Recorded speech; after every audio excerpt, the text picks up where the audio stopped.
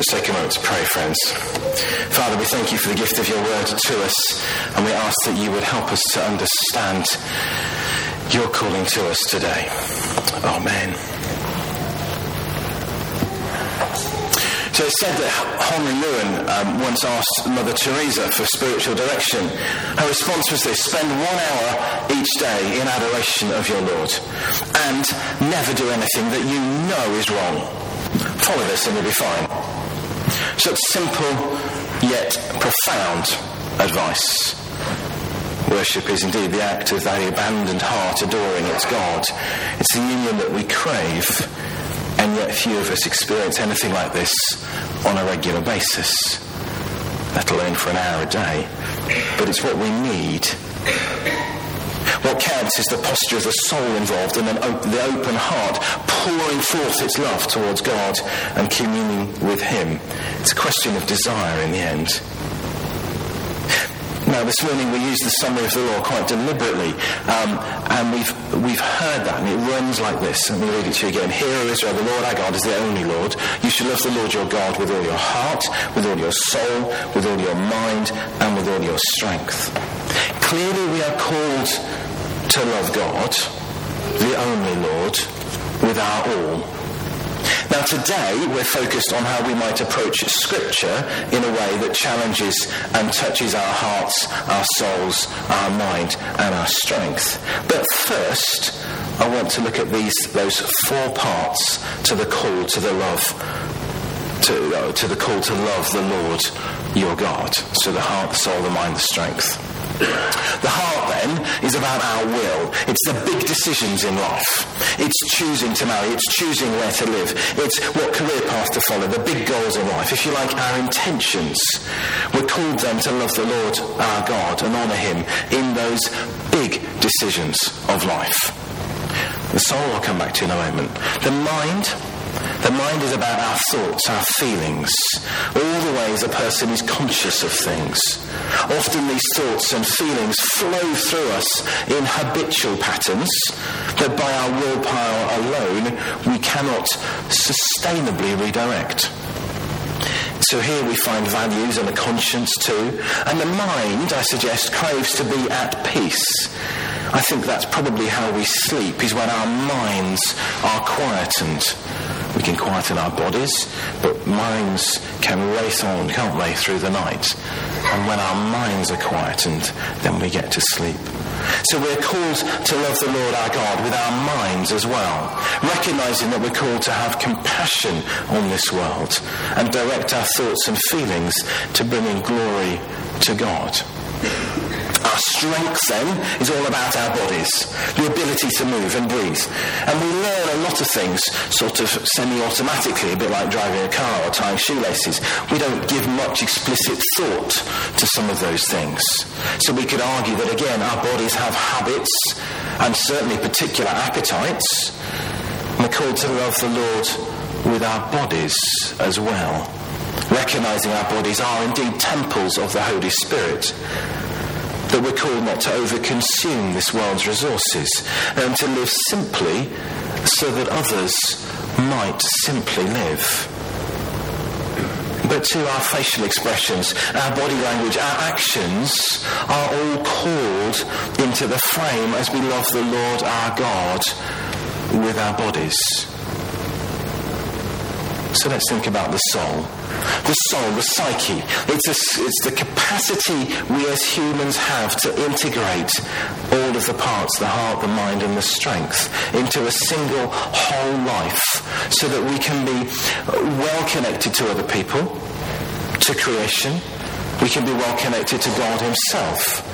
God made us to be rooted in him the way a tree is rooted by a life-giving stream. It's possibly easier to think about how a soul goes wrong.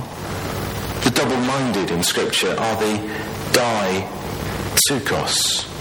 So the two-souled, the split-souled, the fractured-souled. So, for example, James 1:8 has it that the double-minded man or person is unstable in all his ways.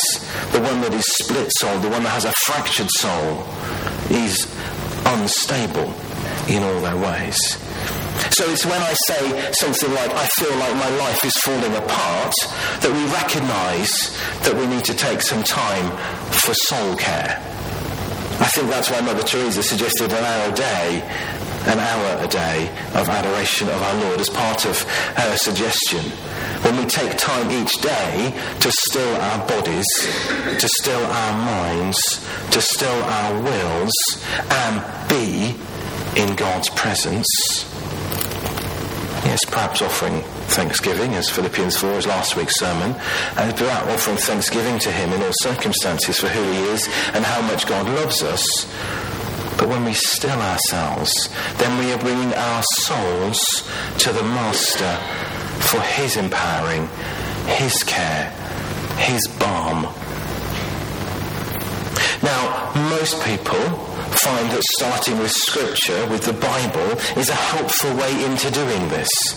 To read a passage from the Bible slowly a couple of times and allow ourselves to enter in, to imagine the scene, to imagine the colours involved, to picture where you are in the story.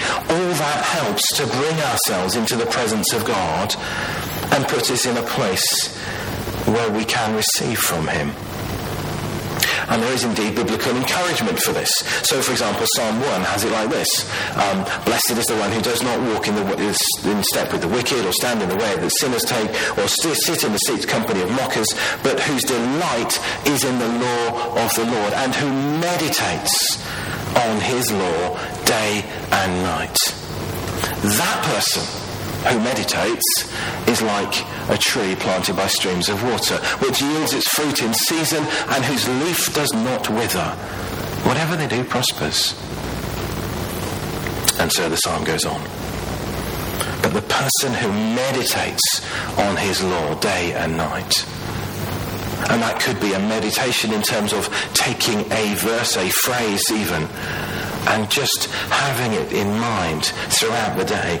It could be that we take a larger passage and try to picture ourselves into that scene. Then, for example, in the New Testament, we have Hebrews 4, and we've heard that passage this morning. That calling to make every effort to enter into that rest that God offers, that rest that God exampled in his Sabbath day rest. And notice, it's so that no one will perish by following their example of disobedience. In other words, those that rest in God, as we rest in God, so we are orientated towards obedience, whereas those that don't rest in God are more inclined, I'm not saying they will, but they are more inclined to disobedience. So as we take time in God's presence, we are more inclined to obedience in terms of following God's ways and calling to us. And that verses go on. For the word of God is alive and active, sharper than any double-edged sword. It penetrates even to dividing soul and spirit, joints and marrow, judges the thoughts and attitudes of the heart. Nothing in all creation is hidden from God's sight. So as we allow God's sight to penetrate us, so we discover God's calling to us and his empowering of us and his challenge to us to live our lives totally and utterly to his love and his glory. Clearly then, that rest in God can be entered by dwelling on the written word of God. Thus it's feasible to start with Scripture and posture ourselves to respond to the now word of God as we bring ourselves into the presence of the Almighty. By that I mean that we can read Scripture slowly and reflectively, imagining the full scene, immersing ourselves in the bathwater of God's word, as it were, and in doing so, pressing pause on the world and its concerns. And then we are in a place to hear more clearly what God has to say to us today. Now that's what you might call a Sabbath rest, putting aside the work of heart, mind and strength in order to enter adoration of our Lord. So we're going to take a couple of minutes to do that. And in our evening services, we're working through Mark's Gospel at the moment. And although Mark's Gospel, tonight we're looking at chapter 5, I want to read to you the 6 verses that run at the end of Mark's Gospel, Mark chapter 4. I'm going to read it slowly, give you a chance to enter into the atmosphere, the scene. Imagine where you might be. Think of some of the colours and the smells and what it might be like in this scene. So I'd ask you at this point just to shut your eyes so you're not distracted by other people. We're not going to display the text because that would sort of defeat the object. Just think and use their imagination for a moment. That day, when evening had come, he said to his disciples, that is, Jesus said to his disciples, "Let us go over to the other side." So leaving the crowd behind, they took him along, just as he was in the boat. There were also other boats with them.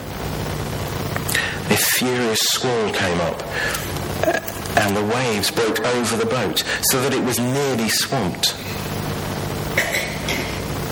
Jesus was in the stern, sleeping on a cushion.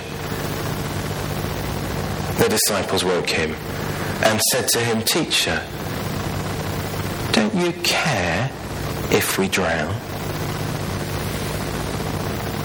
Jesus got up, rebuked the wind, and said to the waves, "Quiet, be still." Then the wind died down, and it was completely calm. He said to his disciples, "Why are you so afraid? Do you still have no faith?" They were terrified and asked each other, "Who is this? Even the wind and the waves obey him."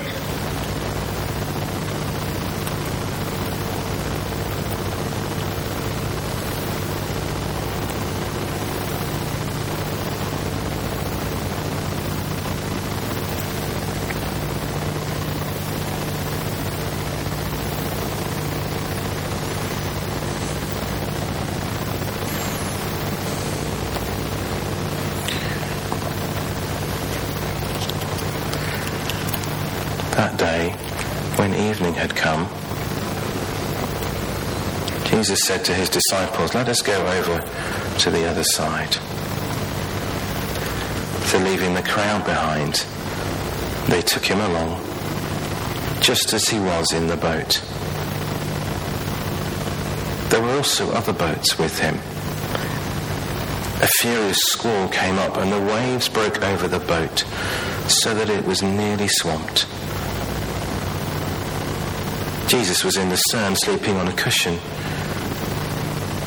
The disciples woke him and said to him, "Teacher, don't you care if we drown?" Jesus got up, rebuked the wind, and said to the waves, "Quiet, be still." Then the wind died down, and it was completely calm. He said to his disciples, "Why are you so afraid? Do you still have no faith?" They were terrified, and they asked each other, "Who is this? Even the wind and the waves obey him."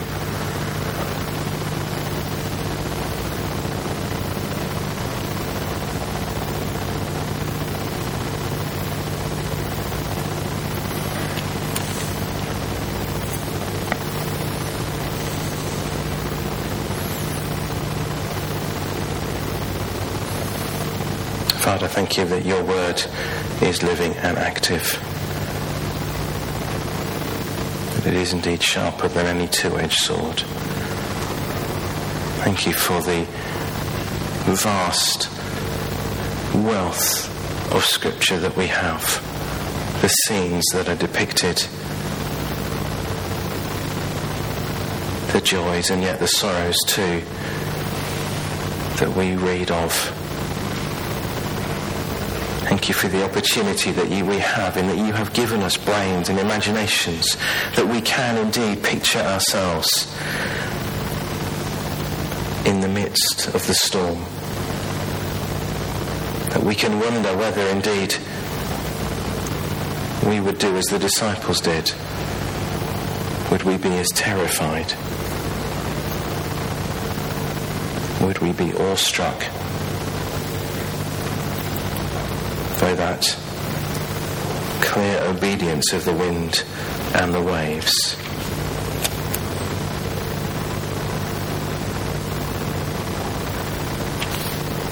Give us courage too to hear and respond rightly to your calling to us. Amen.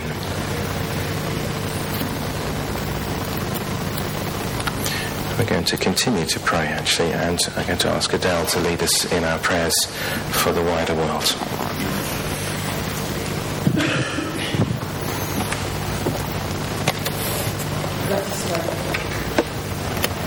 Father God, thank you for your wonderful creation, for the diversity and richness we see in this area, for